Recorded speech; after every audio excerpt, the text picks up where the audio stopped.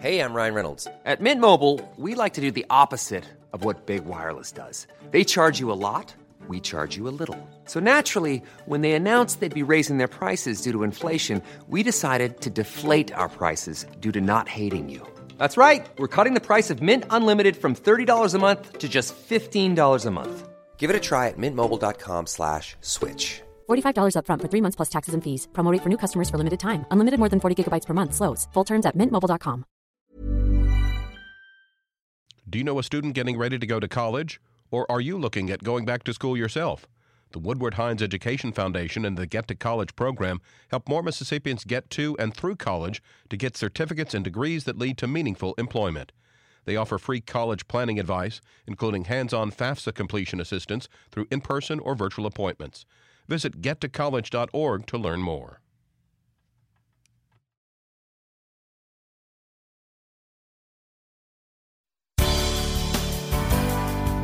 Good morning. It's 8:30 on Friday, October 7th. I'm Desiree Frazier. This is Mississippi Edition on MPB Think Radio.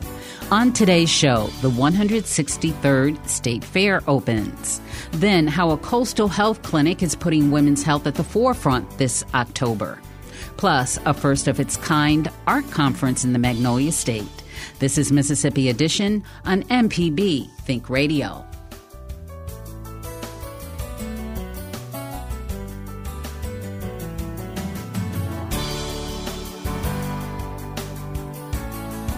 The 163rd Mississippi State Fair is officially open. The ceremonial ribbon cutting was yesterday morning. Commissioner of Agriculture and Commerce Andy Gibson, along with multiple state officials and law enforcement leaders, were on hand. Gibson shares more with our Lacey Alexander on this year's event.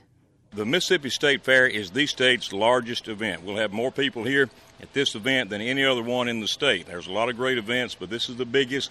And one thing about the State Fair is it brings everybody from Mississippi together. It's a great crowd of everybody from all different backgrounds coming together to enjoy a great time for our families. And I love that about the State Fair. But it's all started with agriculture, the livestock families that come here to show their animals. And then, of course, the carnival built out, the great fair food. And we brought a lot of new events here that are going to, I hope, provide some free, affordable entertainment for families of Mississippi. One of the big questions about this year's fair is the question of safety. What precautions are you guys taking this year to make sure Mississippians have a safe experience? Well, you know, we're living in a day of increased crime. We see that here locally. We see it all around the country. This year we have developed a plan that involves multiple law enforcement agencies, more than a dozen, working together. For the first time, we've got state police here. The Highway Patrol, state troopers will be here. The Capitol Police, of course, the Hinds County Sheriff's Office, Jackson Police Department, and about 8 other different state law enforcement agencies, all working together to keep people safe. We have developed some new protocols. People will be, after 9 o'clock, youth will be required to come into the fair with adult supervision. That's been implemented in fairs all across the country, and it's helped curb a lot of the what I call foolish activities late at night. And that's really what we're trying to do is just we want people to come here to feel safe, to have a great family-friendly event, and by requiring youth to have adult supervision when they come in the gates after 9 o'clock, we think that will curb a lot of the stuff that we've seen around the country and here in Mississippi too. Awesome. One last question for you. You spoke on it in the opening ceremony. Jackson has been through a water crisis. Yeah. Jackson has been through flooding. What does an event like this mean for a community that's been through so much this year?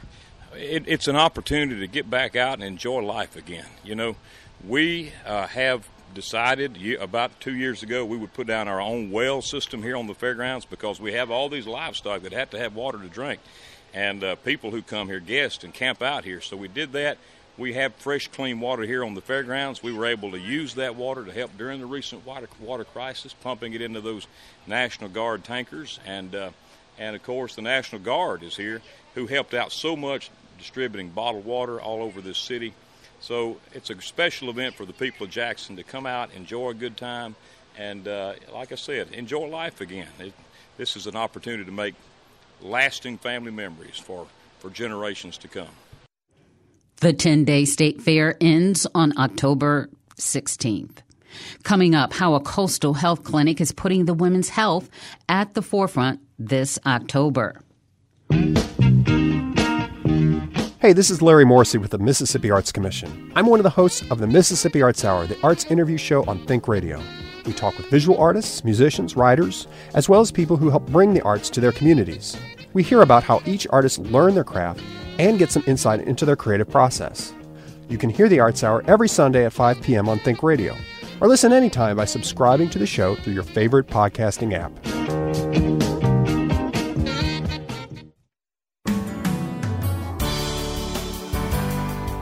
This is Mississippi Edition on MPB Think Radio. I'm Desiree Frazier. October is Breast Cancer Awareness Month. And to help promote prevention and early diagnosis, a coastal Mississippi clinic is providing low-cost mammograms and pap smears to the public this weekend without making an appointment. Jada Verling Hill is a women's health nurse practitioner with the Coastal Family Health Center. She shares how important screenings like these are so important when detecting potentially deadly cancers. We're just, concerned with the community, and we're wanting to be able to provide these screenings early so that if there are any problems, we can go ahead and get patients treated and taken care of. And we know that screenings do help, promote health, and the screenings can detect problems with breast and cervical cancer prior to symptom onset. Sometimes if patients just follow up and get their routine screenings. This is Breast Cancer Awareness Month. $25, is that considered a small fee for a mammogram? Right. That is way below our normal price for our clinic, and I think way cheaper than a lot of the other surrounding clinics and hospitals. And so to get that in addition with the PAP at the same time is a great deal. How common is breast cancer? I mean, we just heard this week that the former news anchor for NBC, Katie Couric, I believe she worked for CBS as well, was diagnosed with breast cancer. Yeah, so 1 in 8 women will develop breast cancer. Have you been able to determine what causes it? There are some genetic factors. There are screenings that can be done through lab work, the BRCA. We don't really do a lot of that at our clinic just due to the expense, but we are working with another facility. They're just trying to introduce some more cost-efficient ways to get that done. So there are genetic factors, and there's also just exposure factors to carcinogens like tobacco use. So smoking can lead to breast cancer? Correct. What other factors are there that can impact one's breast health? And we're not just talking about women either, right? Correct. Men can get breast cancer as well. It's more rare, but it is possible. Genetic factors, breastfeeding, if you've had children, the timing of when you had children. So those things. And then some of it's just, like a genetic, or if cell damage through other like toxins that you would have inhaled or come in contact with. Could contaminants in water lead to breast cancer? I have not personally seen any studies related to that, but I don't know that could be completely excluded as that it could not have been linked to it. Can old age lead to developing breast cancer? I'm not familiar with age being a sole factor for breast cancer. So what do you tell people when they come in to see you and they're concerned about their risk? So the best way to combat any fears with that is to just do your screening, which we can do annually, starting at age 40. If patients do have a family history with like a first-degree relative that had breast cancer, we start screening earlier than age 40. It would be 10 years prior to the diagnosis of the family relative. So, for instance, the mother was diagnosed at 37. The patient could start screening breast services at 27. But if they notice anything abnormal with the breast, any nipple retraction, changes in the skin, any lumps or significant pain, those need to be evaluated as soon as they're discovered. But if no symptoms arise, then the best screening would be to just follow up with the mammograms. Yeah, because the self-exams, while they're encouraged by doctors, some women are uncomfortable for fear that they might feel something and would rather not know. How do you help them get beyond that sense of fear? Yeah, so sometimes the self-breast exam does initiate more problems than less problems because patients will just have fibrocystic breasts, which is where there's just normal density changes in the breast, and they might feel a lump or several lumps, and it's a normal part of the breast changing and the fat tissue changing, and then they get very nervous that it's breast cancer. Every time someone finds something, they automatically think it's breast cancer. So sometimes that does cause unnecessary fears when they do the self-breast exams. So just try and let them know, if they're concerned, they can come get it checked out. And then on a personal level, once they get there, we discuss risk factors for them. And if it seems like something new or different from their baseline exam, we'll take further action if needed. Jada Verling Hill is a women's health nurse practitioner with the Coastal Family Health Center. Coming up, at first of its kind, Art Conference in the Magnolia State. This is Mississippi Edition on MPB Think Radio. This podcast is a local production of Mississippi Public Broadcasting. It's made possible in part by contributions from podcast listeners. Please consider making a contribution by going to the Donate Now tab at mpbonline.org. Thanks for your financial support. This is Mississippi Edition on MPB Think Radio. I'm Desiree Frazier. Clay, like the blossoms of the magnolia tree or the white tuft on the tail of a deer. It's quintessentially Mississippi. And for the first time in the state, an art conference looks to celebrate clay's centuries-old history and influence on culture. Sam Clark is one of the artists who will demonstrate his artistic process at Mississippi Clay Conference 2022. A native Mississippian, Clark tells our Lacey Alexander that Southern culture can have an influence on artwork. I think the South has a very rich history of telling stories.